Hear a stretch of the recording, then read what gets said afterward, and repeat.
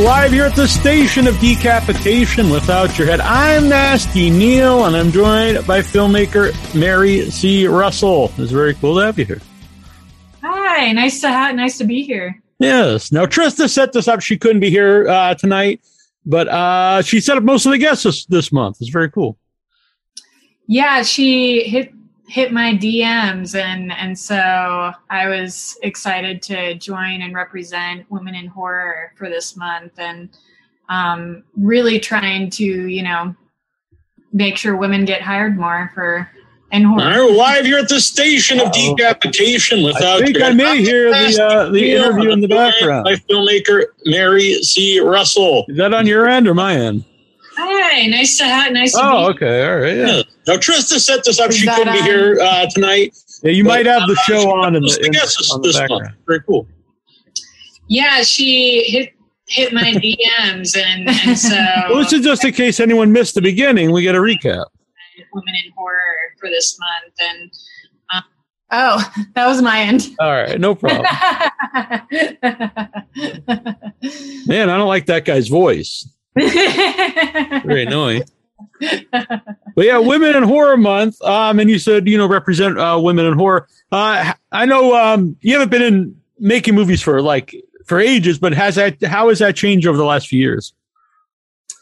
I think that women working in horror has definitely it's grown in a sense where women are starting to towards the beginning, it was very competitive. I think it felt very competitive where no one was kind of reaching out to give a hand. And so I think towards the beginning, it felt more like a little bit more hungry, like 10 years ago. Mm-hmm. And then as we start to move 5 years later, I started to see the past 4 years, I've seen a lot of really great change. And I think that, being handed, I work as a cinematographer in cam op. And so I think being handed that, this past year has really, I've seen the change in women getting hired more, especially in the horror field, and kind of, you've seen the past 5 years, the change in movies, mm-hmm. The perspective where a lot of sociology and psychology behind new movies coming out. And I think that seeing that is really exciting, really fun to see these changes and people making these changes. Yeah, I do a lot of festivals up until the last couple of years for COVID, but the indie horror scene really embraces that, I think. Yeah, indie horror scene, I think for sure is starting to embrace that a lot. I think it's at the start of it, so I'm seeing still within specifically cinematography where I work, there's only 1% to 2% of women working in camera. And so I think, more things obviously need to be pushed, and I see the levels start to change. But I think with female directed larger feature films, with the big horror production companies, I can name a few. Candyman, the new new Candyman, that's making big changes. And we're seeing that at the top level. Mm-hmm. I think when we look at the top level, that's where we're seeing the main changes. And then in the kind of the TV realm where I'm at right now, it's starting to change, which is good. Even though I mentioned Candyman, a lot of people didn't even credit her. They mentioned Jordan. I think a lot of people think Jordan Peele made the movie. So even though she actually did direct it, there's still, like you said, there's still some issues there because she's not necessarily talked about as much. No, I think that because some names are, it's also what publicity. He's also has name to him. So yeah. So it's whatever publicity, whatever press sees. And I talked to my publicist that I'm hiring recently, that it's not necessarily that the person's not talented. It's just like the name isn't huge yet, where like, you know, as that person's starting to grow. And I think seeing the press when they pick up news, like it's like, okay, I'm going to attach Jordan Peele's name to this project because it gets hits. Yeah, it gets huge hits. And so, you know, it's like, and I'm super excited to see his new one coming out. I saw the trailer. Yeah. Oh, I'm so excited because it just has such a cool storyline. And I used to do stunt driving. And so like, it's cool to see that there's a woman that is, you know, like in the horseback riding scene and stunts. And I like that type of character, the direction that's going in. Yeah. You've done a lot of things because I looked at your IMDb. There's a lot of different credits, and now you're also a stunt driver, I find out. Yeah, like back when I first started in Los Angeles, like I came here for filmmaking in general. And so I grew up in Singapore, and then I moved to the United States to go to college. And I went to like a film production college. And I started in basically acting, and then I moved into camera department, then, you know, kind of just stayed in there because that's kind of my true love, like what I can make a financial living off of while I'm making these creative projects, directing short horror films and honestly, the majority of my horror movie friends who work in horror movies, most of them are the same. You know, they will do other things for their actual job, and then they'll make their movies because they love making them. Yeah, that's the main love. That's the, you know, goal. And I was really lucky to this past year be able to direct my first feature because I had been pitching it to different production companies for like 6 years. And then this was the year where I'm like, okay, finally, we're getting it funded. We're making this happen, and I'm going to do it whether if I set a deadline, I'll do it. Right. Because otherwise it's never going to get done.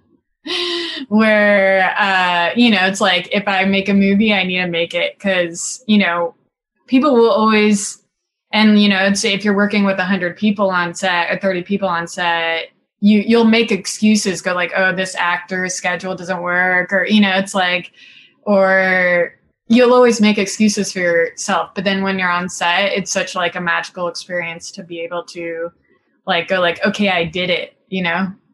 It's weird because a lot of times when we ask people advice, they say, and it seems like something obvious, but they'll just say, just do it. And it seems kind of silly thing to say, but if you don't actually do it, it's just a thought in your head. Yeah, like there's like I have like 50 scripts just like sitting, you know, on my script account, and you know, they just sit there. Mm-hmm. Unless you actually make it for your own or start pitching ideas, they're not going to come to life, you know. So the other kind, did the actual movie you made then did it change over those 6 years? Significantly. Yeah. Significantly. So originally it was based in Ireland, and I wanted to shoot in Ireland, and I had pitched it to a couple of mid to higher production companies. Some of them would not take me because I'm a first time, you know, I was maybe 25 at that time, or 24, female, you know, young, like no name. So it's hard to pitch to these companies and have someone like ride or die by you, like a producer, because at that beginning stage. And it was based in Ireland. I actually did a reading with Irish actors in Los Angeles. And then it totally changed where a production company came on later on, like an indie startup, mom and pop production company. And they came on this past 2 years. And during the pandemic. Oh, okay. They reached out to me going like, hey, what's going on with that script? You know, what's going on with the Other Kind script? Is there a way to adapt it to the United States? And can you make it cheaper? Right. Like, you know, it's like $150,000 movie, $200,000 movie instead of like the $7 million movie you're aiming for. or $3 million movie you're aiming for. So I was like, yeah, let's do it. It's like, I'm willing to do anything, to make this feature this year. And if you guys want to find financiers and figure out that, then let's do it. And working back and forth, we made the script kind of a lot more simplified than what it was, with special effects, VFX, because it's a sci-fi horror. Mm-hmm. So we definitely pulled it down and shot in near Lake Arrowhead, Big Bear area. Oh, interesting. I can't talk too much about it, but that's how I met Trista. We filmed a movie there, in Lake Arrowhead. Oh, that's funny. Yeah, and right before the pandemic, so maybe it was around the same time. I don't know, but yeah. It was just, I just shot this in 2021. Okay, but I was writing it during that period, at the beginning of the pandemic. Mm-hmm. So my test with the production company was actually to write a pilot during the pandemic, and that was my first project with them. And then it moved into The Other Kind, where I still can't believe we made that film. That's very exciting. Yeah. Yeah, that's a nice area too. I love this area. Yeah, I live in one of the mountains up here. I'm not going to say which, but. All right. Yeah, you don't have to give the street address or anything. No. I'm on the other coast. I'm in Massachusetts right now. It's very cold. Oh, cool. I'm sure the temperature's a little bit different. Yeah. It's actually snowing earlier. Oh, pretty. Awesome. Well, it sounds pretty, but when you have a lot of snow, it's not as pretty as... You get sick of it quickly. But anyway, can you give people an idea of what The Other Kind... You kind of went over it, but what's kind of the idea behind The Other Kind? The current one, because originally it was in Ireland.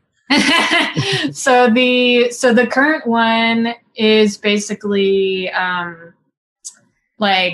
it's around a small village lake town, and it's about different characters, kind of cutting different stories, kind of like Crash, the movie Crash, mm-hmm. where it's it brings these characters together in a climax around a lake.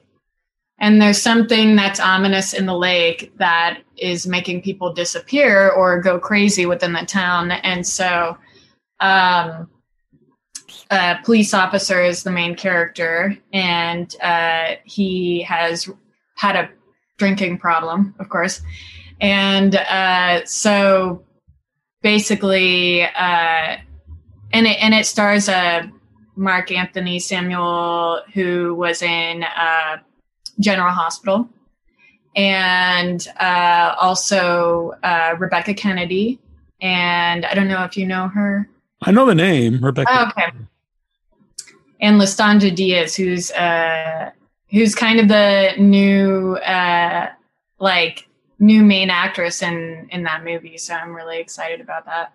But these characters you kind of follow these characters around this lake. And actually, I've had Rebecca. I knew the name. I hate to interrupt you. I'm sorry, but she's been on the show, and I'm friends with her on Facebook. But she's been on the show. Oh my gosh, that's awesome! That's so much fun. I love that. Yeah, she's a sweetheart. I mean, all of them are sweet. It was great working with all of them. I got really lucky with the people on my set that, not everyone's lucky where they don't have control in hiring people.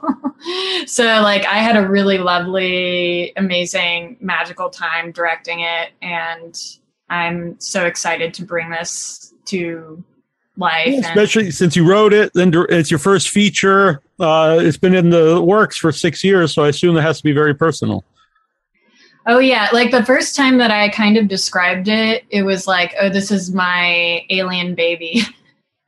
and I'm giving birth to it, and it's going to be really hard. If I sold it, it would have to, in those beginning stages, I could have sold it for, it's a decent amount of money, and you either hold on to it or not, kind of your Jaws, or it's right. What or Stallone with Rocky, and yeah, it's you kind of have to make that decision at the beginning, where am I going to be stubborn and keep this? or am I going to, sell it off? Where I actually pitched it to a couple production companies back in the day, and I wrote a low budget horror right after The Other Kind because no one would take it, because they're like, this is too big budget for, what you're asking. And now it's like when I got more grounded over the years, I'm like, okay, how can I make this lower budget and, share it with people, but still have the point across? It's like, how do you show your point when you don't have $1 million? Like, that's the biggest question with some of these indie movies, is that some of them could have been, it's like you could have gotten a different actor. It's like you could have gotten, it really depends on the execution of the movie in your style, like really imprinting that style to show people like who you are as a director. Working on the shorts between that time, did that help as well, I would assume, because then you get familiar of, how to make a movie if it's a short? Yes. So I think that actually it was a good thing where I'd made Carved, which is now on Shudder with Etheria. And then I got hired to do a bunch of different types of shorts, where Footnote, I got hired by my friend Paris Dillon, who is actually in The Other Kind. He acts in The Other Kind. And I think that those really help you develop as a filmmaker. And I think cinematography helped me so much, like going back to school for cinematography and developing that skill set and kind of having that vision and being able to communicate with the DP on my new project. And I'm cam-opping for a horror streaming service right now for a television series. And that, it's like, I think just that really opened my eyes to visually how to bring in the audience. Mm-hmm. And I like being with the crew. I don't like being separated from, like having that distinct separation of, some people have different styles, but I really like being in the trenches, like not, I haven't taken the camera yet from a DP, but, while I'm directing, but I definitely want to be able to do that at a certain point. I'm going to I'll be like, okay, this is a high budget thing. I'll steal this dolly shot. I'll steal this. Yeah. Well, since you've worked in a lot of different areas, even, stunt driving, I would assume even if you don't do that on your own movie, all of that little bit of knowledge, all the knowledge in on all the different areas would help in making the movie. Yeah, I think being able to just communicate with people and, remind them the magic of filmmaking, not necessarily when we're on hour 12, hour 14, really reminding people why we're there, because I think a lot of what we get caught up in is the stress of specific situations if we can't make a certain situation work. But I really like, it taught me how to problem solve and perspective from other people, like knowing all perspectives and not belittling people, whatever type of job you have on set. I think it's about just learning those jobs. Mm-hmm. So from what I understand, there'll be a trailer out in the coming weeks. Yes, I will be releasing the trailer for The Other Kind with your lovely streaming service and YouTube, channel. And I'm super excited to share that with people. We've been working around the clock. I learned a lot of VFX along the way. Interesting. So you can add that to your resume now. Yeah. Stunt driver. Yeah, I definitely, towards the beginning, it's like I got my stunt driving certification and then was like, oh, this might not necessarily be for me, but I really, I love stunt driving. I love stunt driving, but I think that I'm also ADHD, so I like trying lots of different things in life. And so diagnosed. But I think that it's really cool to, actually, move towards. I'm glad I found my niche, which is cinematography. I'm glad I found the camera department, because that's taught me a lot, and editing has taught me a lot. Because when you're a one-woman show, you get hired for camera and editing, kind of like as a package. Mm-hmm. And so I've been asked that a lot on different gigs, Does that help when you're filming the movie too? A lot of people I've talked to on the show, or just know, if they're editors by trade, they know what to shoot, so they don't shoot a lot of excess footage. I actually think the best advice that I got was actually from my dad, is to overshoot. Okay. And not cut too fast, because people on indie sets, they're like, okay, we got to get to the next location. But actually, in my heart, we're wrong, where we need to be shooting more wides, B-roll, it's like all of that stuff, where we kind of forget pumped up in the moment, because we're like, oh my God, the scene's so amazing. It's so intense. There's blood everywhere. There's ink everywhere. Let's just get that shot, but yeah. I think that it's important to also get, it's like, exterior of hospital, exterior of. If you don't need it, you have it. Who cares? But yeah. Like if you don't need it, then throw it away, but you can also, it's like you have that safety net of, having those exteriors and like overshooting. And that's when I noticed, like, I catch myself to go like, don't cut too early. Don't say cut too early. Like when you say action, then cut. All right. You can do that in the editing, I assume. Yes.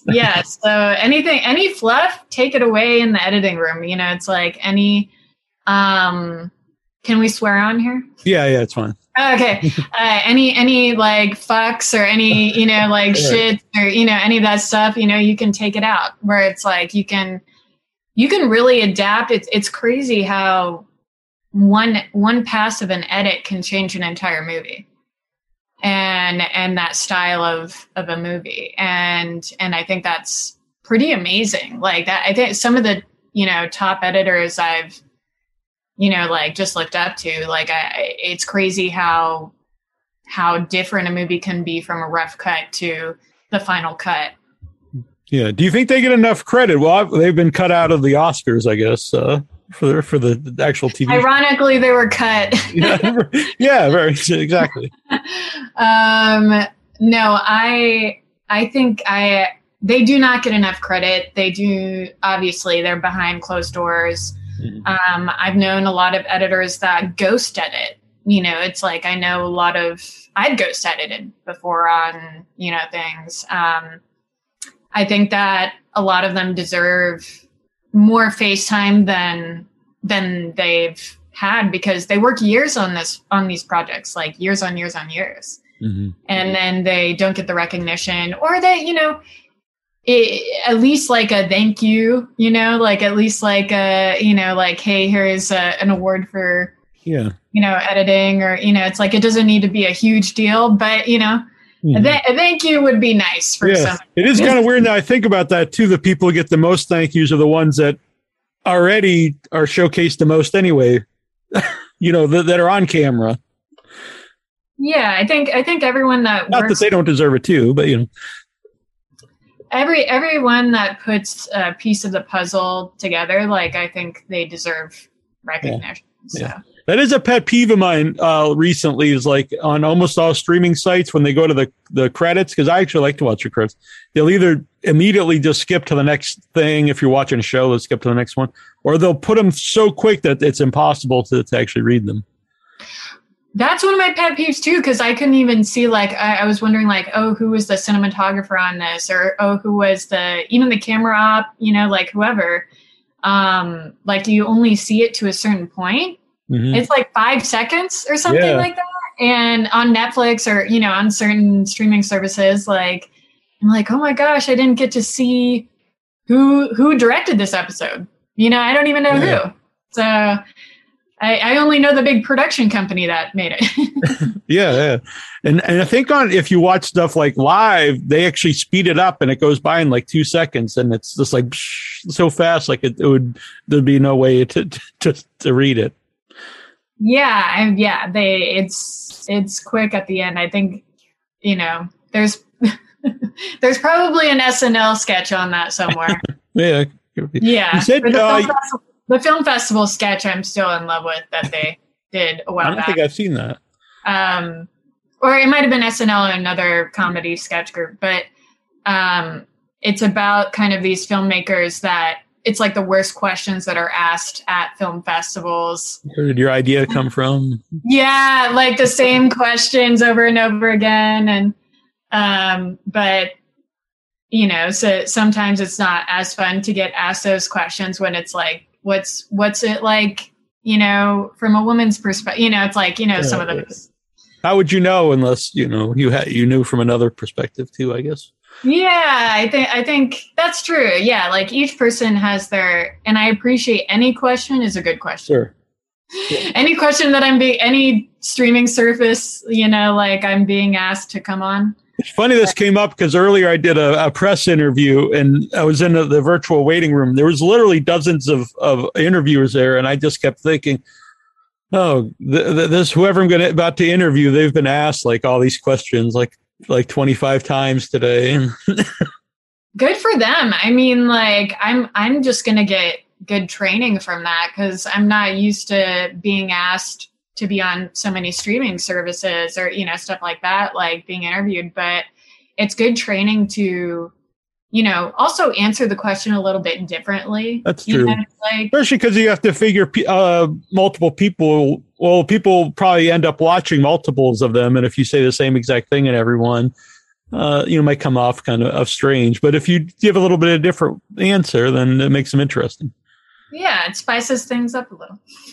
Yeah, exactly. like my mishap this at the beginning of the interview. Right. Yeah, that's totally fine. Yeah, there's been a lot of mishaps on the show over the time. Usually, cats come and go during when Trista's on. Oh, my cat is taking a nap right now. He's cool. Right. He's in the corner. I thought it's funny. He knows the vibe of like what interviews I'm getting. So he will come in and bother me when he's like, oh, this isn't worth it. Well, and then or if he really wants a snack, I mean, it's one of two, but, it's a good save in case he comes by then later on. Yeah. It'll be like, okay, the interview's over. Yeah, the cat wants a snack. You said your dad gave you the best advice. So is your dad a filmmaker? No. He is not. He's in logistics, a totally different field. But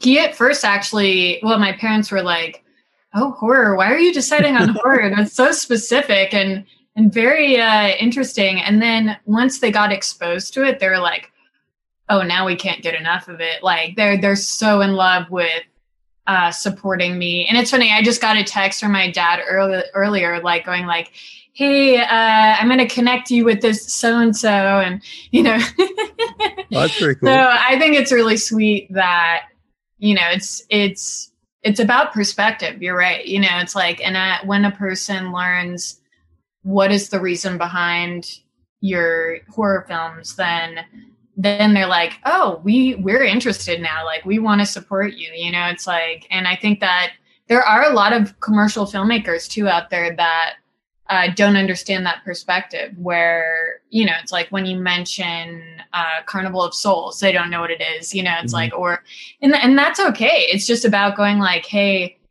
there's a whole other side of filmmaking too. Like there's so many different sides of filmmaking that you can play with. And even within horror, there's all different types of horror. I mean, there's this total blood fest, which I think probably what a lot of people think horror is, but then there's, comedy and there's more thought-provoking things. There's so many, which is what I like about horror because it really depends on what mood I'm in. Yeah, I like it too because it's not just one genre. There's like 20 different genres within the genre. And I love that. and also, you know, the show that I'm working on, Cam Mopping, with the streaming service is all about that, and like learning about different types of genres, like within the genre, and the history of all these horror films, and learning that there's also a huge LGBTQ like community behind horror, and also, you know, proud bisexual over here. But I love, you know, also learning, you know, specifically women driven horror, and like Prevenge, or you know, things that pop up on Shudder. And Rosemary's Baby I rewatched recently. Great movie. Yeah, amazing movie. And just, I also love like crazy, you know, tropey horror films too. Yeah, I do too. It really do. It kind of, that's what's cool about it. Depends sometimes you're just in a mood for a movie like that. My Bloody Valentine. I think that's one of the most underrated slasher films. Yes, I agree. An amazing theme song at the end during the credits, which would, if you watch it on a streaming site, you might not get to hear. Exactly. Like, you know, it's like seeing these. That's why sometimes, and it's bad spending. Yeah, I mean, it's good spending money on things, I guess, to support filmmakers, to support the filmmakers, but not for my bank account. But like, I do rent a lot so that I know that I'm getting the full like experience. Where you know, when I am on streaming services, it's a little different. Where there's 5 commercials in between, and I'm like, please skip. Yeah. I what I like about physical media is I do like to listen to commentary tracks, which unfortunately you don't see as much, or you don't hear as much as you used to. But I enjoy them. I have a VHS collection too. So, nice. Yeah, and like at one point, you know, 5 years ago when my ADHD kicked in, I was like, I'm going to start a VHS store. And so like I went out and bought like hundreds of VHSs, and so now they're all sitting, but I get to watch all of them, which is cool. Yeah. Because there's not a huge market for that. Right. But I still, you can still enjoy it the way that, you know, we used to enjoy it, and I really like watching. It's very calming. Watching the Deep on a VHS, or, you know, it's like. Well, it's interesting, especially I think in like a lot of the 80s, maybe 70s horror is some of them when they put out like nice editions of them, I think actually takes away from the movie. Like when I went, a really bad copy of Texas Chainsaw Massacre to me looks a lot better than like a really clear copy of the movie. Same. I love it because it feels real of that time. Like it feels like, I'm like, oh my God, I love when, you know, like it glitches. Yeah. It glitches because it's like, I love that. And like prints of, also like old prints of films, you know, like 75, you know, like it's. Yeah, well, Texas Chainsaw, at the same theater, I went to see it once. They showed an old 35 millimeter print, and it was a very poor print, but it was really, it honestly adds to the movie. And then at the same theater, they had the digitized remaster, whatever, and it wasn't nearly as good, even though it was way clearer. Yeah, I think there's a magic to film prints. Like there is just a magic to it, and I do want to shoot, like, I mean, you know, any indie filmmaker's dream is to like shoot a full feature on film. Yeah. Yeah. So, I mean, there is one particular script I have in mind that it's like, oh, this is a one-woman horror. It needs to be shot on film. But did you see Editor? Is it not Editor? Censor. Yeah. That was one of my favorite movies last year. I love Censor. It was great, and I think a lot of women have experienced what that director had like experienced, and I think it's fun to see those stories come to life, and it's cool that women like that also think similarly. Where like it's funny, like I have when my scripts was, you know, it's like very, very similar to that, where it's like coming from that perspective, where it's fun to see the film industry when you actually see it through a woman's eyes in that way. Yeah, and just what made me think of it, there's a lot of layers to the movie, but when you talk about watching a movie on film, and I just like, it's weird how there's different aspect ratios throughout the movie. There's a lot of things going on in the movie. I love that. And I love mixing film formats. Like that's I love mixing film formats, whether it's animation or, throwing a LUT over something, like color grading a certain way, or, and even in the trailer that I have coming out with you guys with The Other Kind, it does have some of that, but not total mixed media. It's like, oh, I'm throwing this in there. I'm gonna experiment. Well, I'm very excited about watching. Oh, by the way, I just remembered I have this is the Up Here Creep Show. That's the first VHS tape that my mom bought me in the 80s when I was a kid. That's really sweet. Yeah. I love that. The tape doesn't work anymore. I think I wore it out, but I have the old clamshell, and when I started doing the video shows, I had to put it up there. That's so cute. I love that. It's my mom's probably a little different. Yours wondered why you want to do horror, but I grew up watching horror with my mom since I was a little kid. That's kind of awesome. Like I've heard a lot of people that grew up in the United States, like that is kind of their. Oh, that's great. You didn't, yeah. A lot of because we just didn't get access to some of the films in Singapore. Mm-hmm. But now it's kind of opening up where it's like everything. But I think that seeing mixed, like the different types of media. I think when I first moved to the United States, I was like, oh, that's why I'm attracted to gore, is because I never really watched that as a kid. Yeah. So that's why I wanted to, I think with my first short, I was like, putting a finger to the man. Cause I'm like, going like, hey, I'm going to show him. But I think that there is definitely it's cool to see that there's an outlet, even when I was 21, to get, horror is kind of an outlet for people. And I like seeing movies at different ages of your career too, because you're like, oh, I know the time period in my life when I did that, when I wrote that screenplay. And it's cool to see that history with filmmakers too. You see that with, Spielberg, or, it's you see the different periods of time within their lives that they make movies, and you're like, oh, it's so it changed it.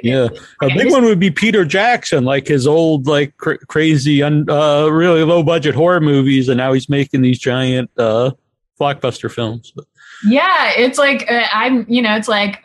I'm making, or what, only 5 years ago making tropey grindhouse movies, lots of blood.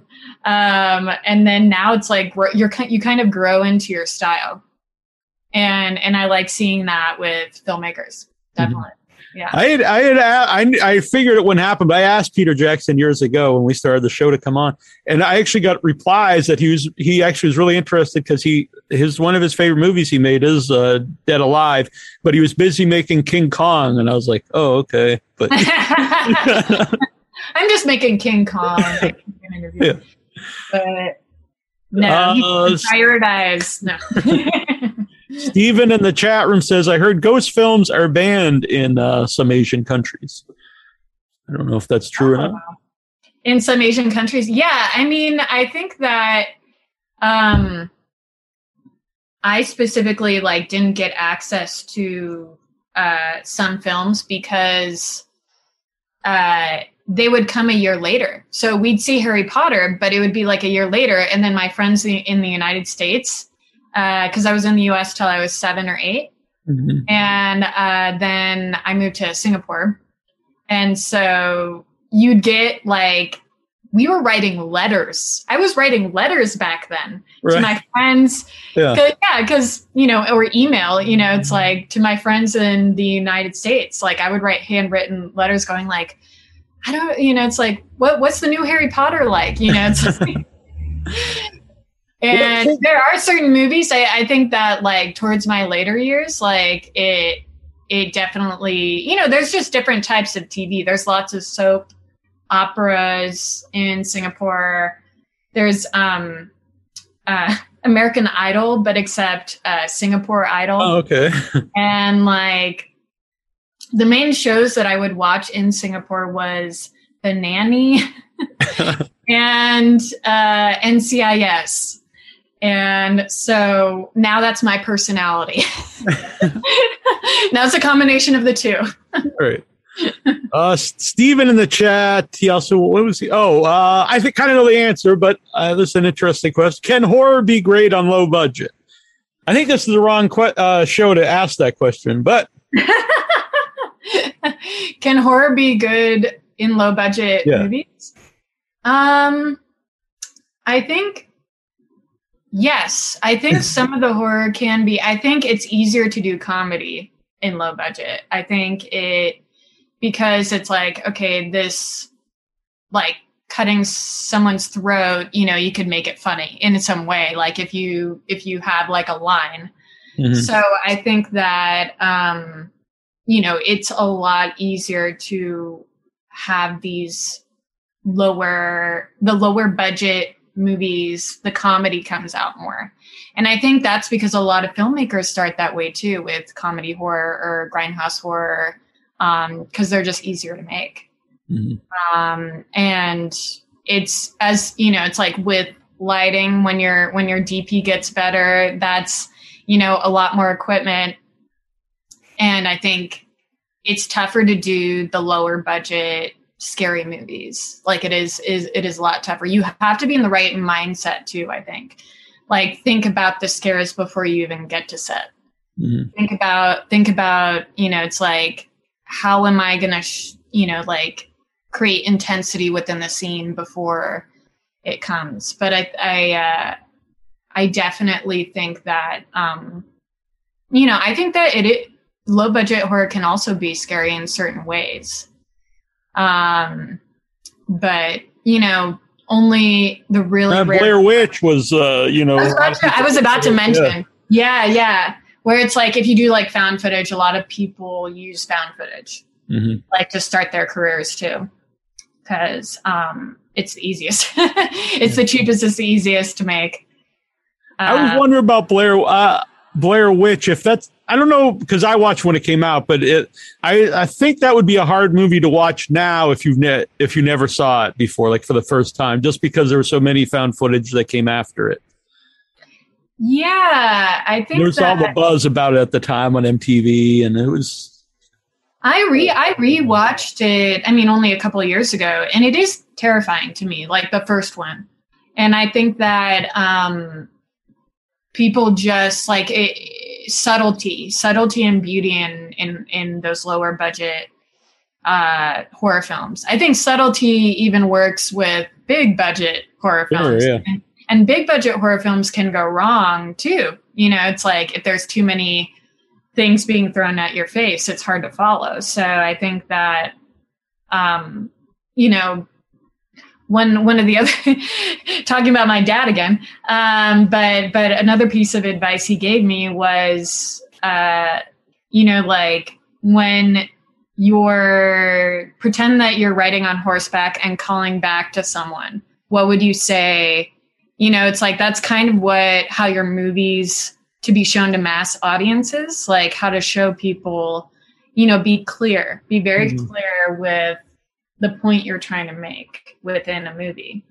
And I think that's really good advice, you know, like with, cause there is a lot of, you know, I sometimes do really love, like if you're going in one direction, go fully in that direction. Mm-hmm. Like if you're going in a confusing direction, go in that direction, go psychedelic, you know, crazy, sure. Go in that direction. You know, I think it's about making that distinct decision, you know, within your film. Yeah, kind of stick to the rules of your film, maybe. I don't know. Yeah, like, and then also coming back, you know, it's like, you know, I'm in post with my feature and, you know, watching it, it's like you constantly need to remind yourself that the point of the film. So you have to like go like, okay, it's moving in this direction, like go with it. It's like where you have to remind yourself the soul, the magic behind it. And because you can get caught up in like wanting to cut it fast super, super easily. So I think that, that definitely helps, like leaning into your gut. Are you doing the editing on your own movie? I have a sole editor, and I'm definitely supervising, and I think that really helps in a collaborative effort when you're editing a feature film. So basically post supervising, and I think that it helps because you give them your perspective on what the soul, it's like I made him reread the script a couple times, the original script, and like to really gain that emotional perspective where it's like when someone is coming in on a project, they're coming in raw, like they don't know anything, so you have to like really make sure that they see what you're saying. When you're saying like you have to remember kind of like the point of the movie, I would also think something that you shot yourself and wrote yourself and it's been over these years, you would also, some of it you'd just be emotionally attached to, and maybe it, you remember filming it or whatever, but maybe it doesn't work for the movie if you actually just sit back and look at it as a movie. Yeah, I think that like on set, there's just such a magic when you're making it. And then when you're in the editing room, you're like, oh, I totally forgot we shot that part. It's like where there's just so much content that, it's like 65 scenes within one, area. And you're like, oh, this is so good. Like, this is so magical. And you do have to go back and, like kind of how, a recent example I sent my editor was, the classic shower scene in Psycho. Yeah. To kind of, I'm like, hey, I'm just going to throw this in here. I didn't have room on my back. This was a Christmas present for my friend Annabelle. I love that. I love that. That's so beautiful. But, so kind of just, because my movies are very character based, like very focused on characters. And I think when I started studying the history of horror and et cetera, like Hitchcock was my go-to with all of his movies. Rope, like, is amazing. Psycho, obviously. Notorious.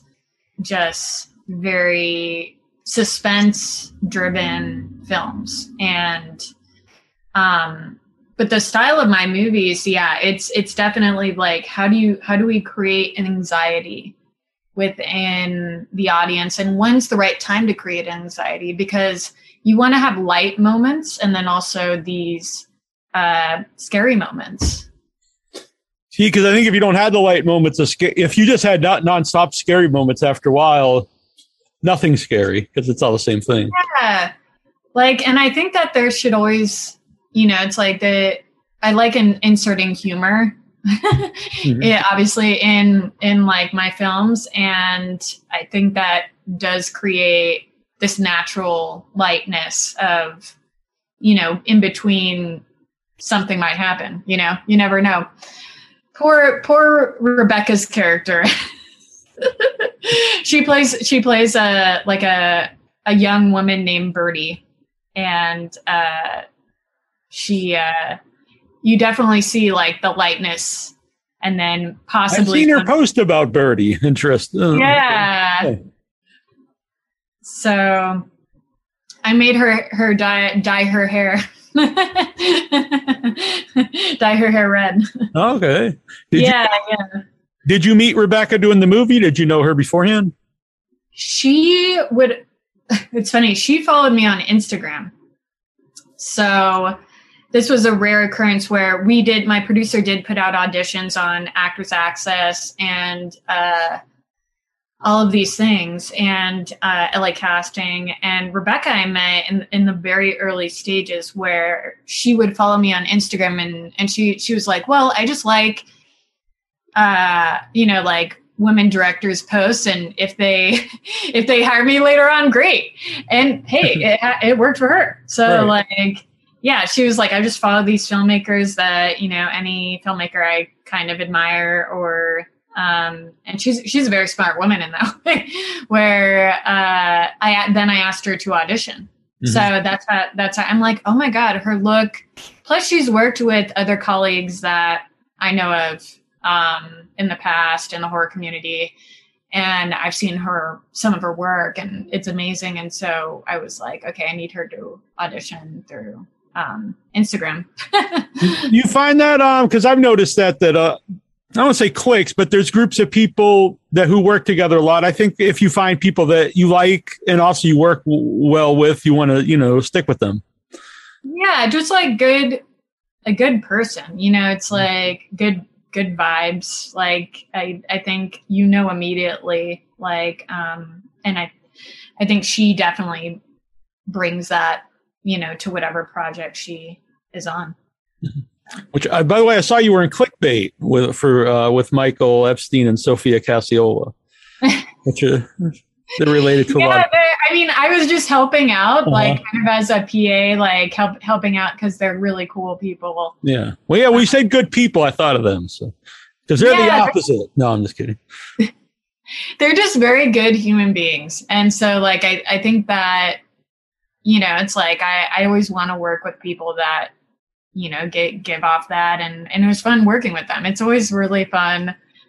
The like very similar style to like what I directed with Carved, and like I hope to continue to see their work. I'm excited, and even too. And I can't say too, but I will say that I'll just say it. My first produced movie is with them. I co-produced with them, where it's in post at the moment. So hopefully it'll be out in maybe this year, but next year, definitely. But yeah, they're great. That's cool. I didn't know you worked with them. That's amazing. Yeah, a few times. Okay. Did cool. I did a short film with them, Umbilicus Desidero, which is a documentary about the loss of my belly button, which I would recommend. And then, and a couple other things. Yeah. That's fun. I love it. So which came first? So when you decided like you wanted to make movies, like how did you pursue that? How did you go about that? I think I first decided when I started to get exposed to the horror movies.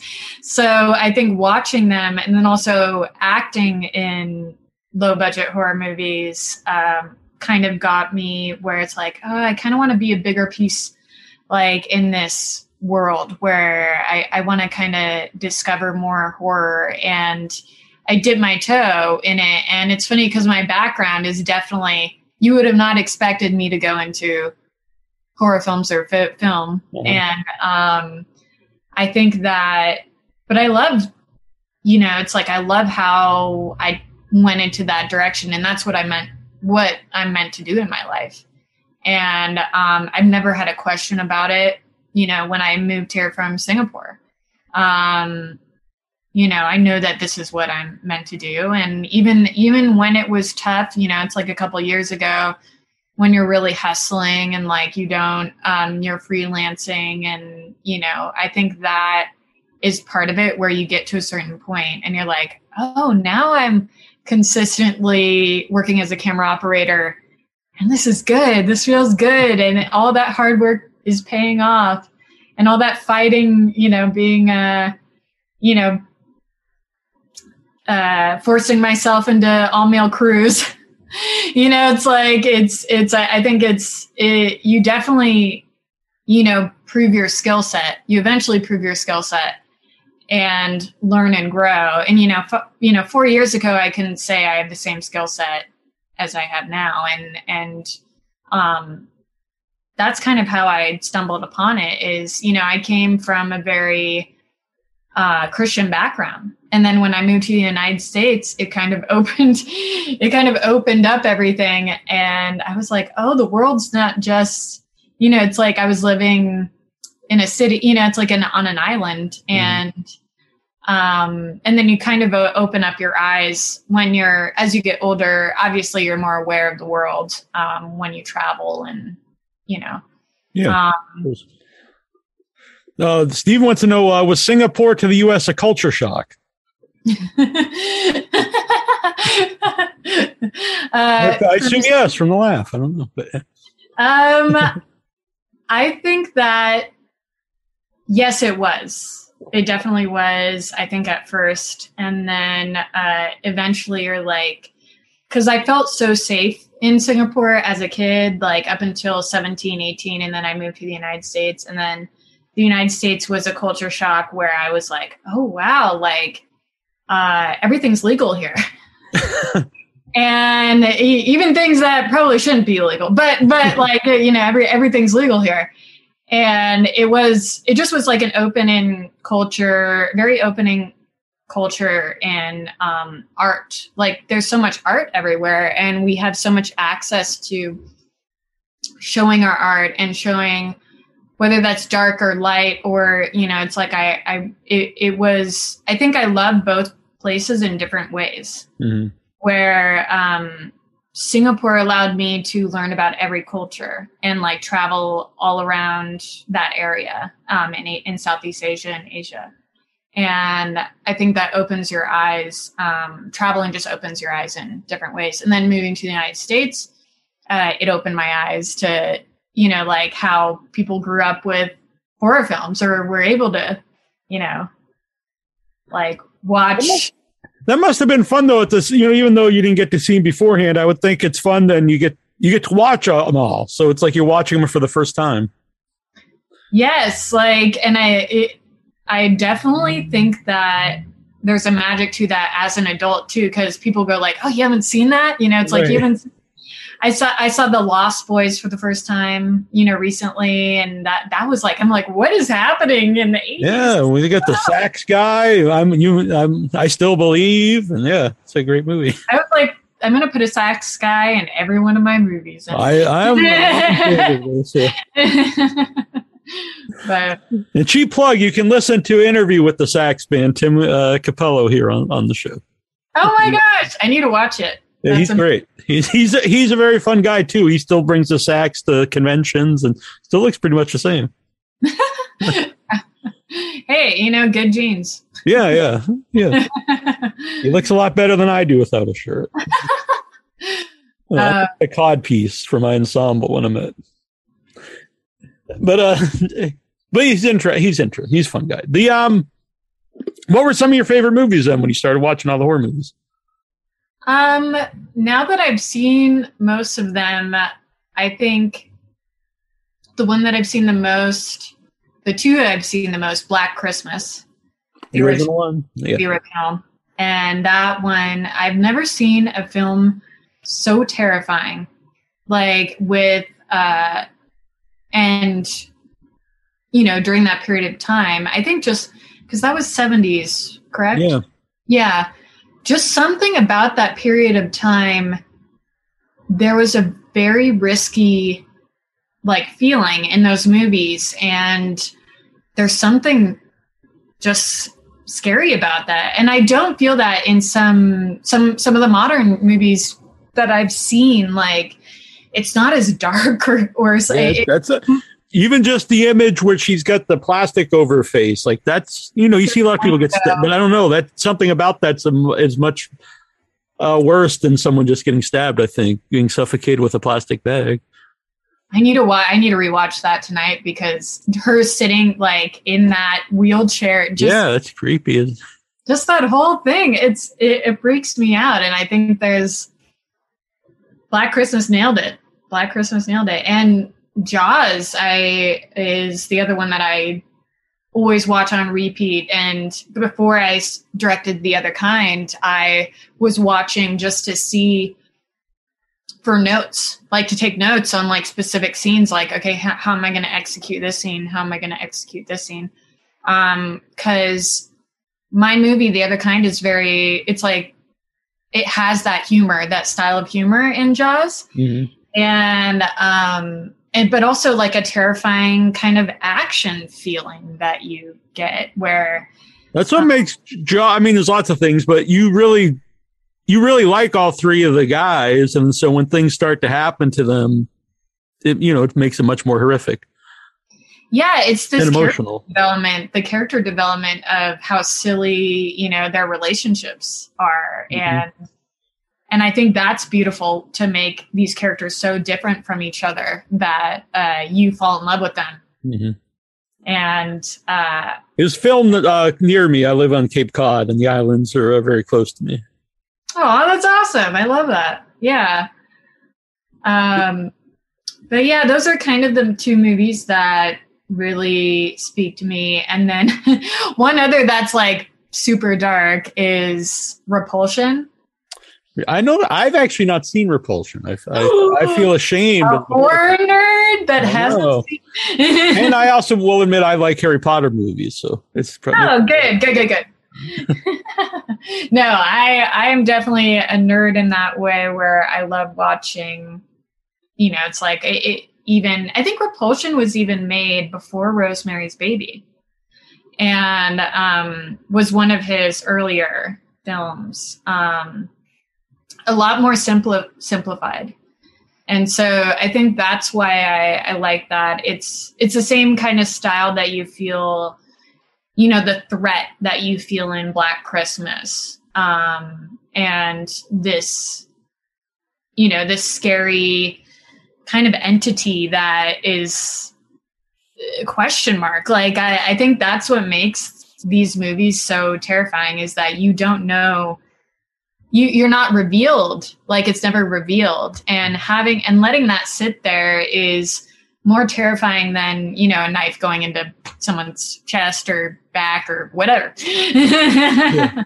A lot of times you can, think of something where, I always think that's why people had a problem with the end of the original It, when it's Pennywise, the giant spider, because in the story, it's just like the worst thing you can think of, the scare. And how do you actually film that? Yeah, you can't. I think filming terror there's a whole like skill set to that, and I think that people, it's a delicate balance, and I'm learning that myself, in the editing room. Right. So like it's this delicate balance of what to show, what not to show, and then like how do you make. If this ending scene is like so crazy, so awesome, like, the tension build up to that, it's like building. And I think that's cool. I love learning, like, I love learning like how movies are made in that sense, where now I'm learning in post, like how to develop that feeling. Yeah. I'm really looking forward to your movie, not just because you're here. You've sold it on me. Good. As long as I sell one person on it, I'm good. Right. But so who did the effects? Because you said, I know you dialed them down some, but there's still. I assume it's Monster in the movie. So who worked on the effects? Well, there is practical effects, and then there's VFX. So we had a makeup artist on set, and I'm going to pronounce her last name wrong, I'm sure, but Laura Ruska. And